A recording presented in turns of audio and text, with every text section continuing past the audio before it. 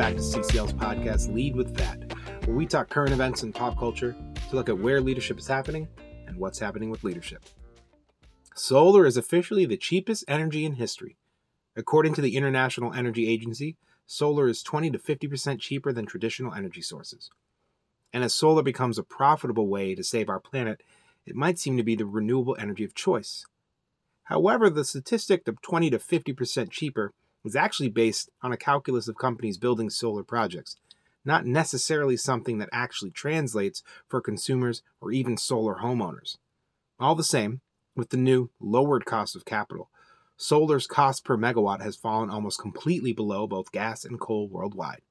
So, we'll just go ahead and make solar the primary source of energy, right? Shut down the coal and gas factories and put panels on my roof. We did it. Or did we? I'm Ren Washington, one of the trainers here at the center, and as usual, I'm joined with my co-host and one of my training colleagues, Allison Barr. Allison, how you doing today? Happy Thanksgiving week. I'm good. You know, just as you were speaking right there, you reminded me of a time when I was in high school, and this very sweet high school friend of mine used to go door to door to try to sell green energy, and how far we've come. You just reminded me of Bill. Good old Bill. Bill, what was Bill slinging? He was slinging light bulbs. Like, do you remember when light bulbs were, there was like, I don't remember the brand, but somehow they were more energy efficient and they lasted, 4 years instead of however long they last currently. But he was slinging light bulbs. That was his high school side hustle. That's funny. He's on the front wave of the LED movement, huh? Exactly. Yeah. Wow. Did you ever have anyone come door to door for you trying to sell you some sort of environmental friendly product? Maybe an environmentally friendly product. I sold knives once upon a time, Cutco. Do you ever sell Cutco knives? No, but I know some people who did. Yep. Yeah, I bet. I feel like everyone does. I feel like if you're listening right now, there's a good chance you sold knives. But I mean, it was environmentally friendly insofar that the knives are supposed to be good forever and they would sharpen themselves. So you wouldn't have to mine new metals. But I can't say that anyone has ever come by selling environmentally friendly wares. Yeah, I mean, it got me thinking. We talked last week about solar and renewable energy and sustainability, and it got me thinking about all of the trends and all of the products that exist that are aiming to be more sustainable. And it was really interesting to read about solar energy and specifically the solar panels. And there's a lot of debate in the environmental world right now because solar panels they're incredible in terms of being clean and renewable. And for the cost that you just mentioned, however, there's, of course, a few downsides as there's no perfect energy source. And it got me thinking about change and got me thinking about why people would be hesitant to go that route, why organizations might be hesitant to go that route. And it got me thinking about major change in organizations. There's always going to be some cost. However, ideally, in the long term, the benefits usually outweigh the risk. Well, it's interesting because I'm actually looking at some solar panels that I have right now. Now, let's not get too heady about it. They're tiny panels for some strung lights that I did. And it's interesting. It's a power source, but it's also an ease thing. I don't have to turn the lights on or off. I guess I could get one with a timer, but when the sun goes down, the lights come on. And it's funny for me to look at these panels and think about, look, I can harness solar energy too. And then, I mean, what does that look like for how we can harness movements in organizations, especially when we talk about change and solar and what this all means today? Do you have solar panels or do you use solar energy in your life?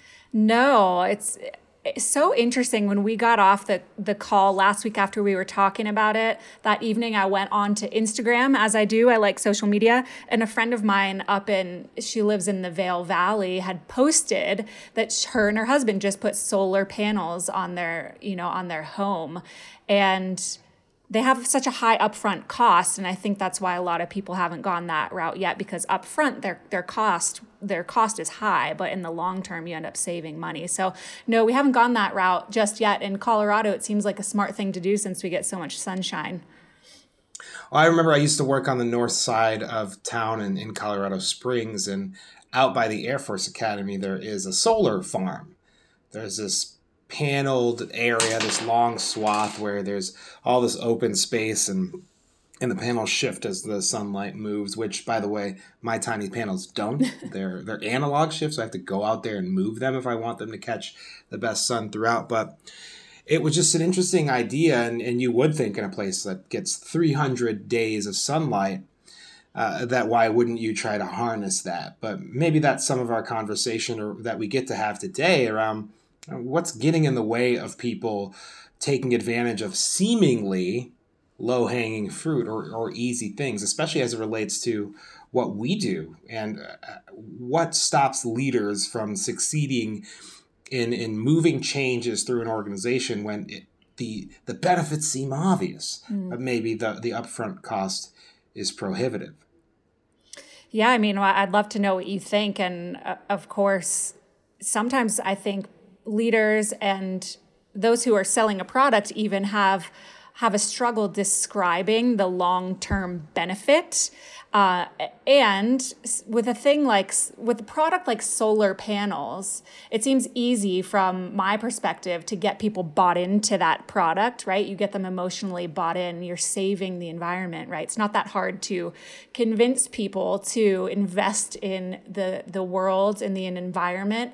However, when you start to address those small, maybe adjustments that might be needed, the cost, the behavioral change, it starts to have some different responses. So I'm curious to know what you think about that. I couldn't help but smile because I might think that it is really hard to have people recognize this world-saving thing. And I guess I know that you have some info about how world-saving is solar anyway. But, when we were digging into this and having some reflections, and I was thinking, what does this represent for people who have to manage teams or lead changes? And I started digging around and got into this idea of present bias, this psychological notion that humans are much more likely to focus on the present for that immediate gratification or that present here and now experience of joy or happiness, as opposed to looking forward. And even when they know that if they save or they don't give themselves some pleasure now, they could get even more later. But we just have a natural bias towards our present state. And so that's just one of the things I think that makes change and influence so hard is, how do I tell you, Allison, change what you're doing today for something that you might not actually experience the benefits from? I mean, did you know the first solar panel was created in 1883? I did not. I did not know that. Yeah, a hundreds-year-old technology where people were looking at the sun and saying, wait a minute, this powers life on the planet. Could it power electricity? Now, granted, the first panels were highly cost prohibitive and weren't producing that much energy. But for a science that has been around that long, it's curious about why people haven't adopted it and what are the reasons why, and what is leadership's role in helping people adopt it? Yeah, it sounds like you're almost saying that you've got to convince people that there's something wrong right now, or there's something prohibiting us from being as great as we could be now in order to get bought in, because I'm so present to what's happening in this moment. Yeah, and even more than I don't know if you can do that with people. I really wonder if I'm ever going to move the dial, or if I want to move and impact a change for long periods of time.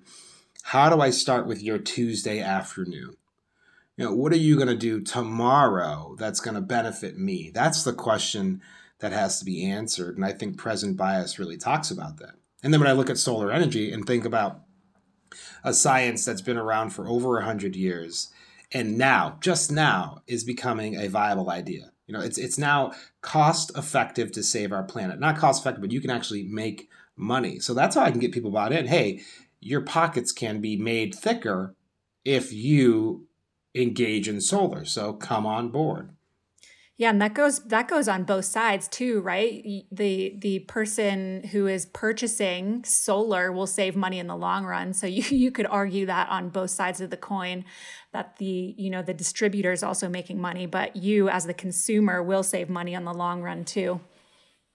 Well, do you have Do you have a washer and dryer in your home? Clothes washer and dryer? Not to get too personal, but I do, yes. yeah.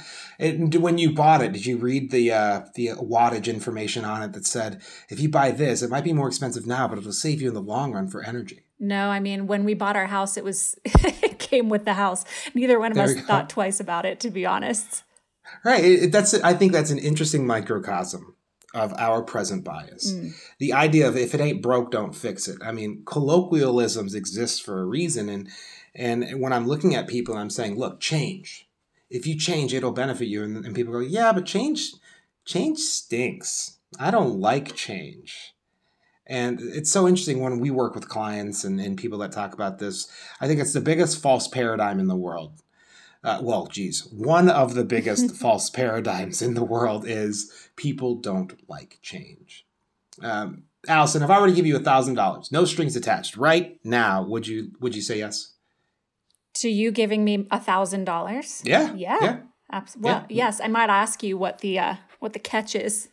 Right. Well, no strings attached. Okay. No strings attached at all. Just money in your pocket. Yes, I would take that. Yes, you'd take that. And I have yet to meet someone who said no to me around that. And now if you think about it, is $1,000 more in your pocket a change? Is it a change? No, it's not. Yeah. It's not really.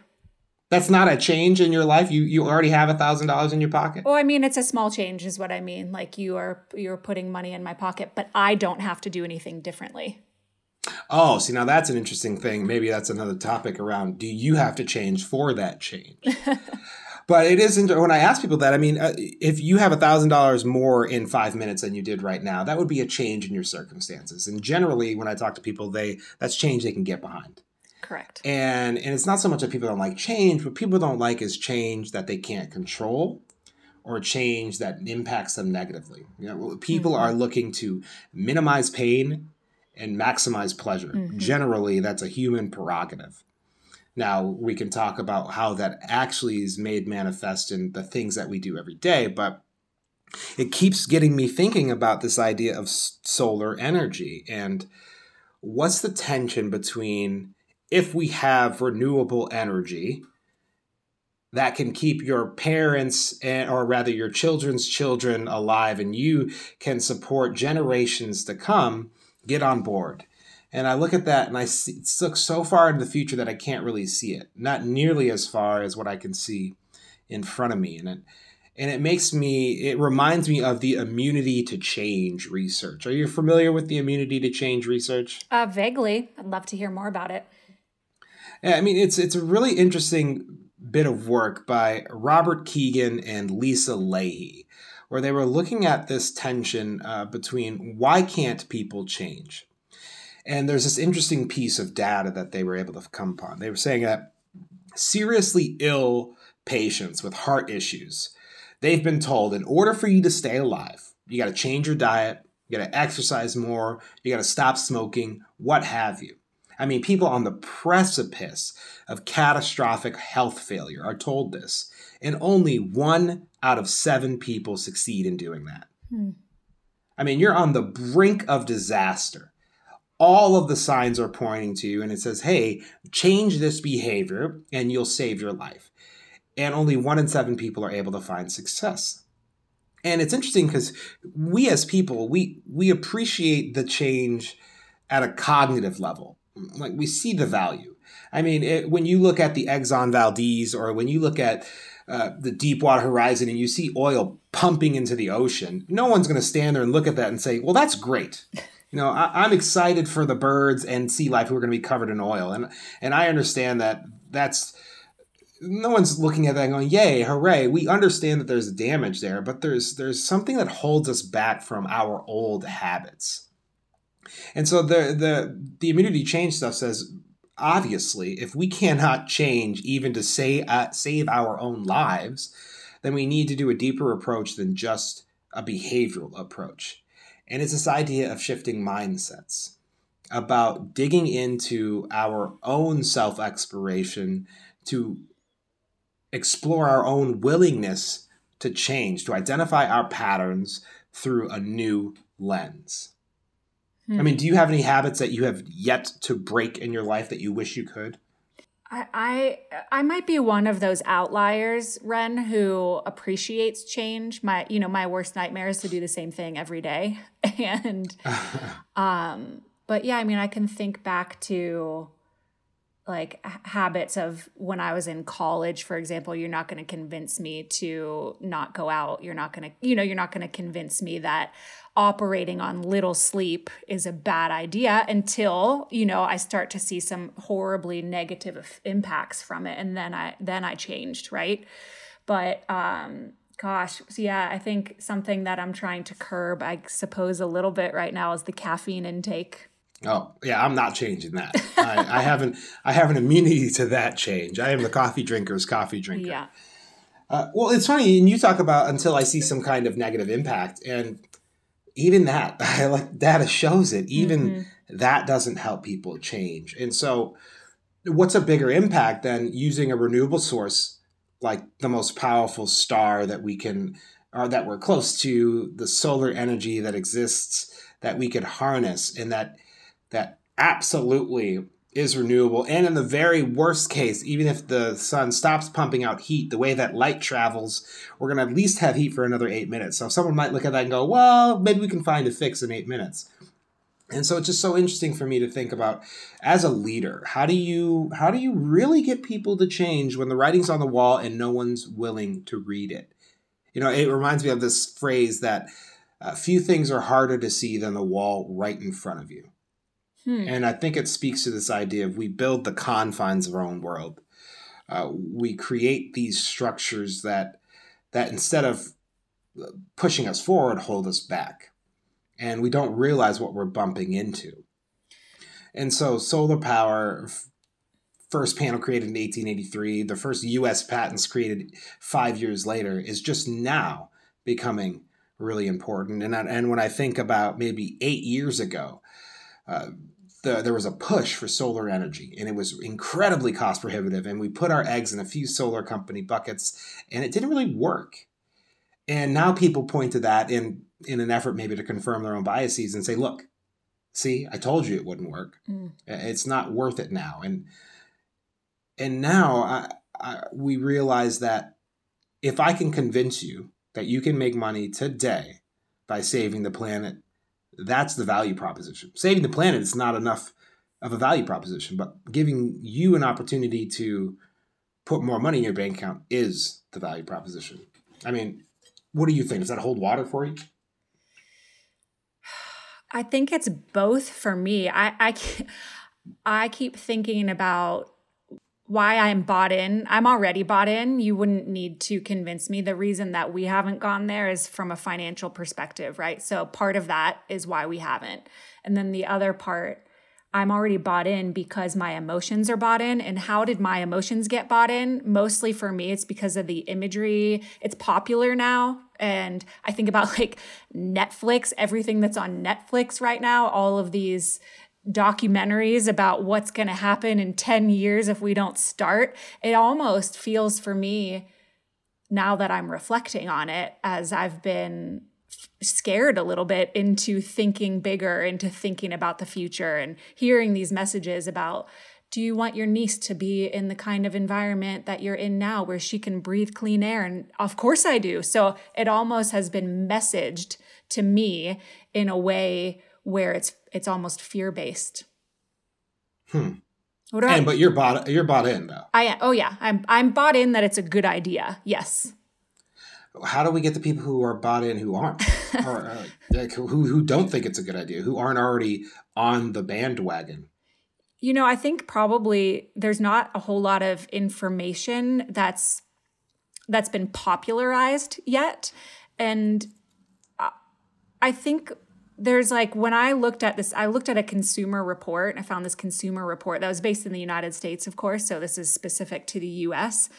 And part of the reasons, the top few reasons that people haven't bought into it were, one, financial. We've already talked about that, right? So it's high upfront costs. And then the top two most frequently asked questions. Do you want to guess what one of them was? You sort of already alluded to it. About solar panel? Yeah.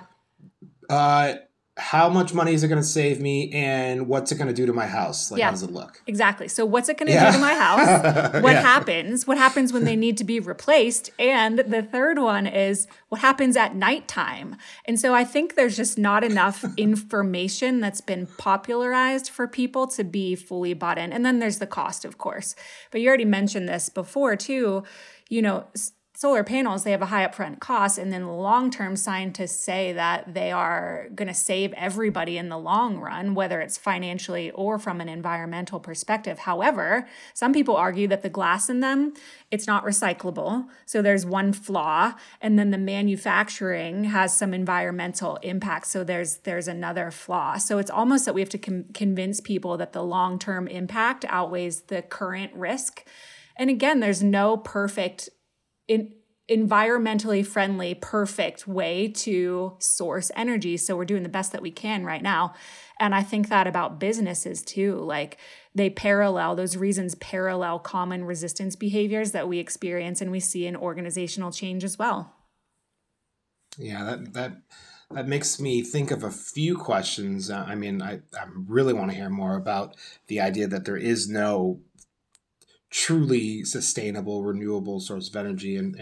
But from a leadership perspective, when we're doing that cost benefit analysis of the here and now and the then, I don't know if there's ever enough in my experiences, and using solar as an example, if there's ever enough information to future cast where you can convince someone who's not already convinced. How do you move an entrenched idea that it doesn't matter what happens in 30 years?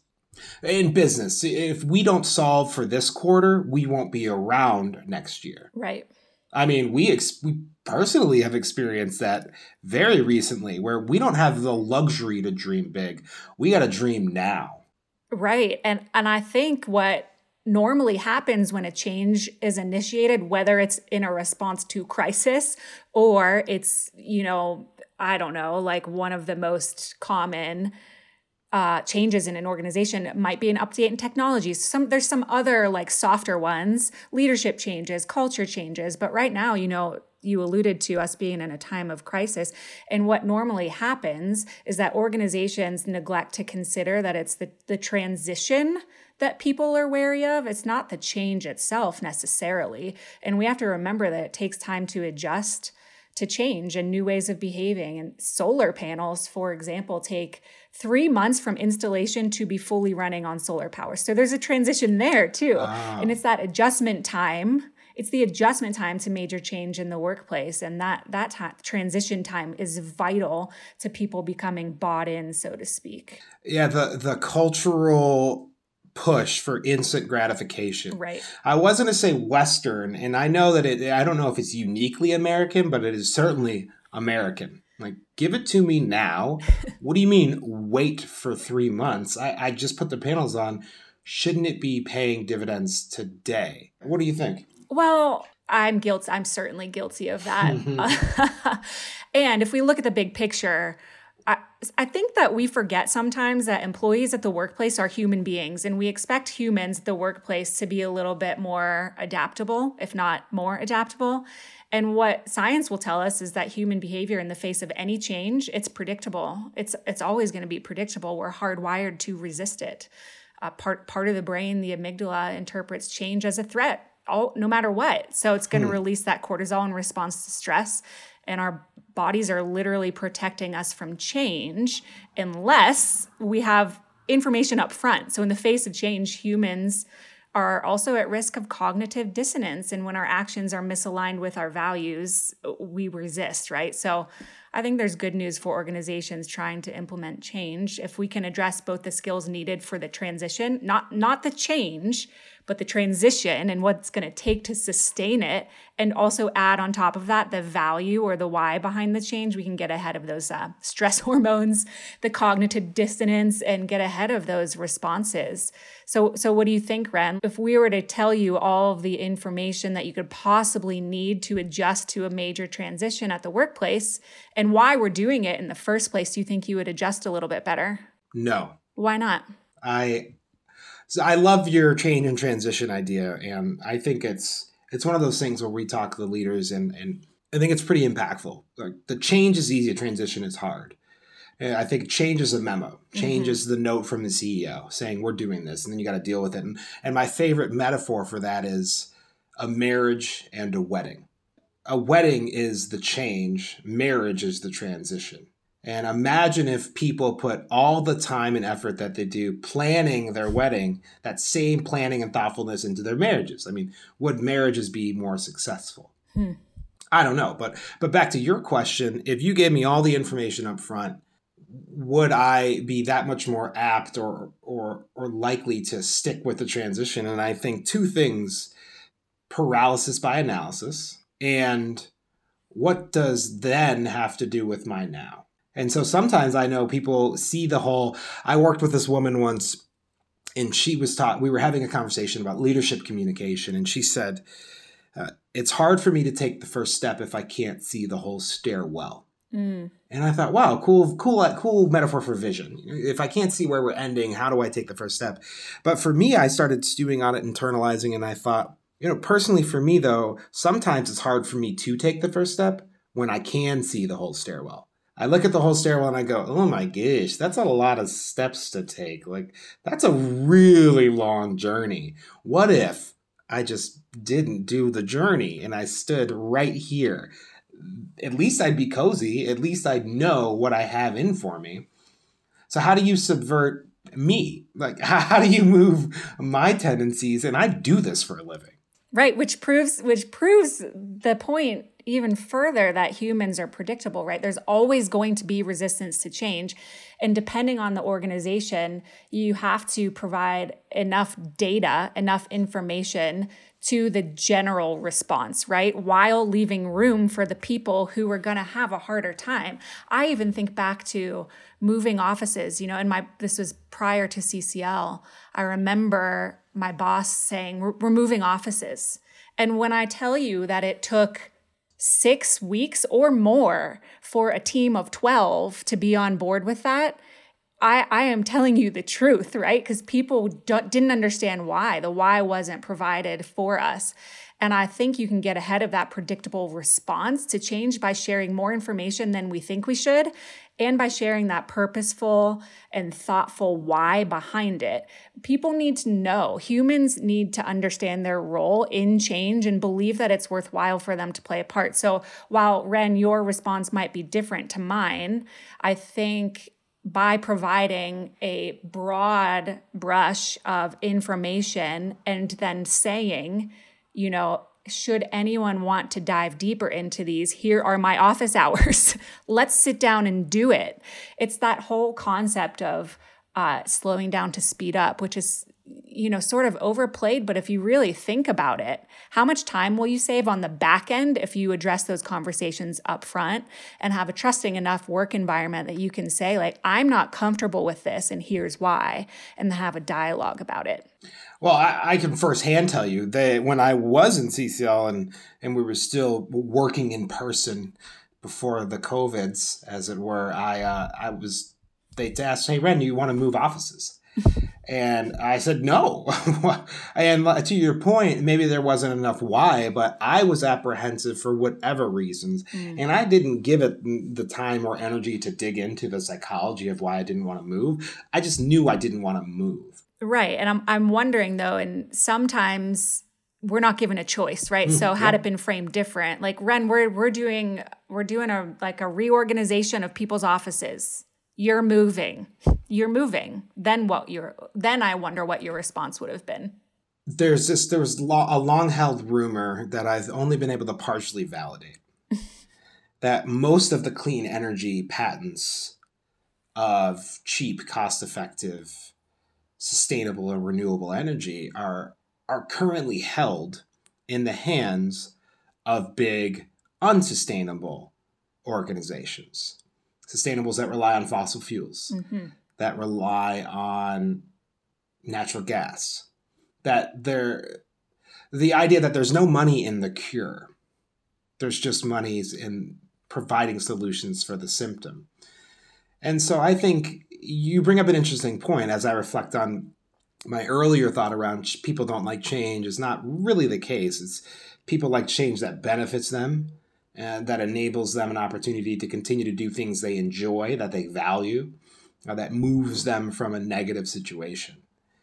And so how do I tell someone that your life of comfort and ease is actually uncomfortable for people that don't even exist anymore? Is there an answer to that question? Is the why enough to convince me that my children's children are going to benefit for or from my decisions today, even if I can't even fathom them? Yeah, I think if you're talking about this solar, if we're going back to solar, gosh, you get me thinking about marketing and marketing techniques, right? And modern day marketing right now says to appeal to people's emotions. It appeals to people's emotions, knowing that some of us will have different responses. There are going to be people who won't buy into it, but the vast majority of people are run by their emotions. We make decisions based off of how we feel. And I do think there's value in approaching a major change from that perspective. And I'm not saying, Ren, how do you feel? Let's talk about how you feel. That's not what I'm saying. But what I am saying is limiting or getting ahead of inevitable obstacles and frustrations that if we don't, will get even bigger and more magnified in the long run. So with solar, what will happen in the long run if we don't start going this route? And I don't have children and I don't plan on having children, but you're still going to get me if you start to talk about little kids. You will, in the same way that in the workplace, because I value my work, if we don't get ahead of these changes, the obstacles will get much bigger and the frustrations and your work will be harder in the long run. While that doesn't sound emotional, it is, because it's stressful. Obstacles are stressful, right? So most people will have a different emotional response to change, but the point is you will have an emotional response. That's inevitable. Your comment about marketing makes me think of diamonds, which by most considerations, diamonds are actually semi-precious at best. Once before, when diamonds were rare, they were considered a precious stone, but now diamonds really aren't that rare, but they've maintained an image of their precious nature because of concerted and focused energies of two organizations. Diamonds have a very interesting history, but part of it is this concerted effort to convince primarily Americans for many generations that diamonds were the best and only way to articulate your undying love for someone. Yep. And so then I think about, well, solar needs a better marketing team. Yes. We're American muscle. We like cars that go fast and make loud noises. There was a movie with Adam Sandler, with Vince Vaughn and Kevin James. I can't remember the title. Maybe it's called The Affair or something like that. But anyway, the characters they were making an electric engine that would give the same combustion sound as traditional combustion engines. Like that roar you hear when you step on a V8, that grumble. And they were trying to make that sound happen for electric cars as opposed to that soft hum you hear when an electric car drives past you. They wanted to capture that. And I think it comes to that idea of how can you help people see themselves in the here and now in the future that they're going to create. And so maybe the solar is, how could I spice it up to let people know that if you do this, your life won't change? Maybe that's what goes back to the earlier thing that I said, let me give you $1,000. Does that change? And you go, well, no, I didn't have to change. Yep. And so I wonder, is that the sweet spot? How can I get you to change without having to change? Is that possible? Yeah. And I think I don't think it's possible, but I think you can nourish an environment. If we take it back to the organization, right? You can nourish an environment in which transitions become smoother. And you can do that in a couple of different ways. I'm talking about the workplace right now, but leaders can do this by taking time to really provide a thoughtful and descriptive and detailed why. Why are we doing this? When people lack that information, like I mentioned before, they risk being in cognitive dissonance. They're automatically stressed. They might not even know it. And when we don't explain why it's worthwhile for people to play a part in that change, we risk turnover.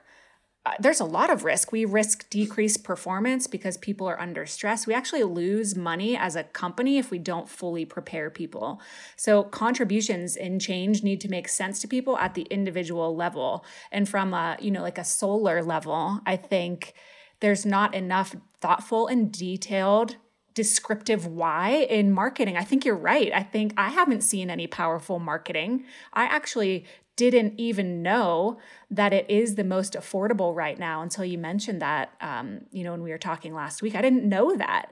So if you're appealing to people's pocketbooks, why are we not saying that, right? And like, we're also appealing to people's emotions. Why is there not a more charged vision out there? I'm not sure. I'm not in that business, but I think if there was, it would help with that transition to get ahead of those inevitable obstacles and frustrations that come with a major change. Yeah, I think about the war chest that's made available to the fossil fuel energy. I don't know, do you remember a little bit ago, Exxon was pushing their chlorophyll or something like that, their alternative energy initiative where they're using algae is the new frontier of energy. And it's interesting when I think about the branding of the energy division. And for those of you who can't see me, I'm air quoting the energy. We work with a lot of energy companies. And what I really mean is I don't mean solar energy. I don't mean wind energy. I mean fossil fuels. It's the oil and gas industry, but they've done a good job of changing the focus. And so zooming back a little bit and focusing back on solar is, now that we can make money doing it, maybe there'll be enough money in that to change mindsets, or maybe to fund a campaign that successfully articulates the why. I'd be so curious to hear from our viewers, because you're thinking, or our listeners rather, you're getting me to think about two things, which is people's money, which can be very emotionally charged, right? And purpose in the same conversation. And so I do believe, though, when people can bring their work or the change back to a purpose, they're more likely to buy in. They're more likely to overcome obstacles and sustain the change. So like where I go is like sustaining change. So many organizations will initiate a change and it's so hard to sustain it. And I think being transparent about the transition ahead of time and acknowledging that it's going to come with some obstacles will support in people buying into and getting answers to those questions ahead of time that would otherwise cause some stress and resistance. And if we consider Simon Sinek's point of view, which is people are going to buy into why you do it versus what you do. And his argument is that why is going to sustain organizational change, or will sustain the product, so to speak. Apple's a good example.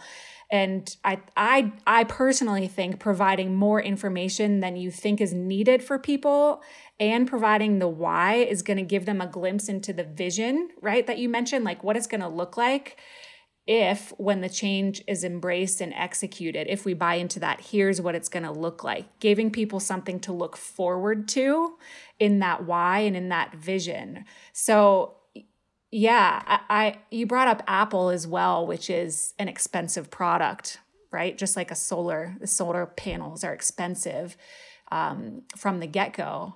And I've had my Mac for, I think I bought it in 2011 and I still have it and it's still running well, right? So it's a different conversation because it's not environmentally friendly necessarily. But the point is, the why behind that product, the why that I bought into was, in the long run, it's going to cost me so much less because it's not going to have bugs. It's not going to get viruses. Knocking on wood, it hasn't. And so by the same token, solar panels in the long run save us more. So they're an investment. And I think in organizations, we need to do the same thing, present them as an investment to our vision, an investment to our future. And then people won't have to guess, right? They're going to know that they have something to look forward to and that it might come with some obstacles, but in the long run, it's going to save them. Yeah. And maybe that's for our next podcast when we get to dig into the giant Apple machine, but I appreciate that perspective. And it makes me think, as a major takeaway for someone who's in a position to lead teams or to lead change, looking at solar and its example and exploring things like that, it brings me back to this idea again that present bias is, and it's not something that needs to be ignored nor run away from. I think a part of the issue that I said in the immunity to change is a solution to changing mindsets is exploring current patterns and being willing to engage in that self-inquiry. And so if I'm leading change, I promise it's not as fatalist as it sounds. I do believe that you can move the dial. I mean, you can change small habits to make a big difference. And I really believe if you start changing the way you do things and the people around you, then it can start to echo through. And so honoring present bias and having people explore what is your bias to the present moment and why, that's how you can leverage that for success. Exploring why people, back to your why, about what it is that they like in their present bias is the opportunity to say, okay, if in this future change, you'll get this. What is your present bias around traditional energy? Well, my father works in a coal plant. I've got a Dodge Charger out in the driveway, and I love my gas-burning stove. Well, then how can I take that and say you can get some of those same things or something like it from solar? And I think that kind of tackling of any change or finding success and influence using that form might be the sweet spot for digging in. Yeah, that's interesting. As I reflect on being in the workplace for however many years I've been working, I don't know that I've ever been asked one time just up front like that, what's your resistance? What's your bias? Let's just talk about it and get ahead of it. So I love that. That's a great leadership lesson to share. And if I'm considering one takeaway for our listeners too, for a leader who's trying to initiate and sustain change, the more information that you provide, the better, because people need to have a why. People scientifically and biologically need to have a why. So if you can provide the vision and the purpose for what it's going to look like when that change is embraced and executed, you'll give people something to look forward to. And then when there are obstacles, because that's inevitable, they will believe that they're working towards a purpose instead of working willy-nilly for a change that isn't going to impact anyone. So it's taking out the guessing game and giving them something to look forward to. Perfect. So Ren, again, I feel like you and I could talk for hours about this, and now I have a lot to think about. So as always, I thank you for the insightful dialogue, and thank you to our listeners for tuning in. And if y'all want to learn more about navigating change in the workplace, you can find our many, many tools posted on LinkedIn. And as always, you can find this podcast and the rest of our leadership lessons on the ground podcast at ccl.org. Have a great rest of your day. Happy Thanksgiving to you, Ren. Yeah, happy Thanksgiving to you, and thanks, everyone. We'll see you next time.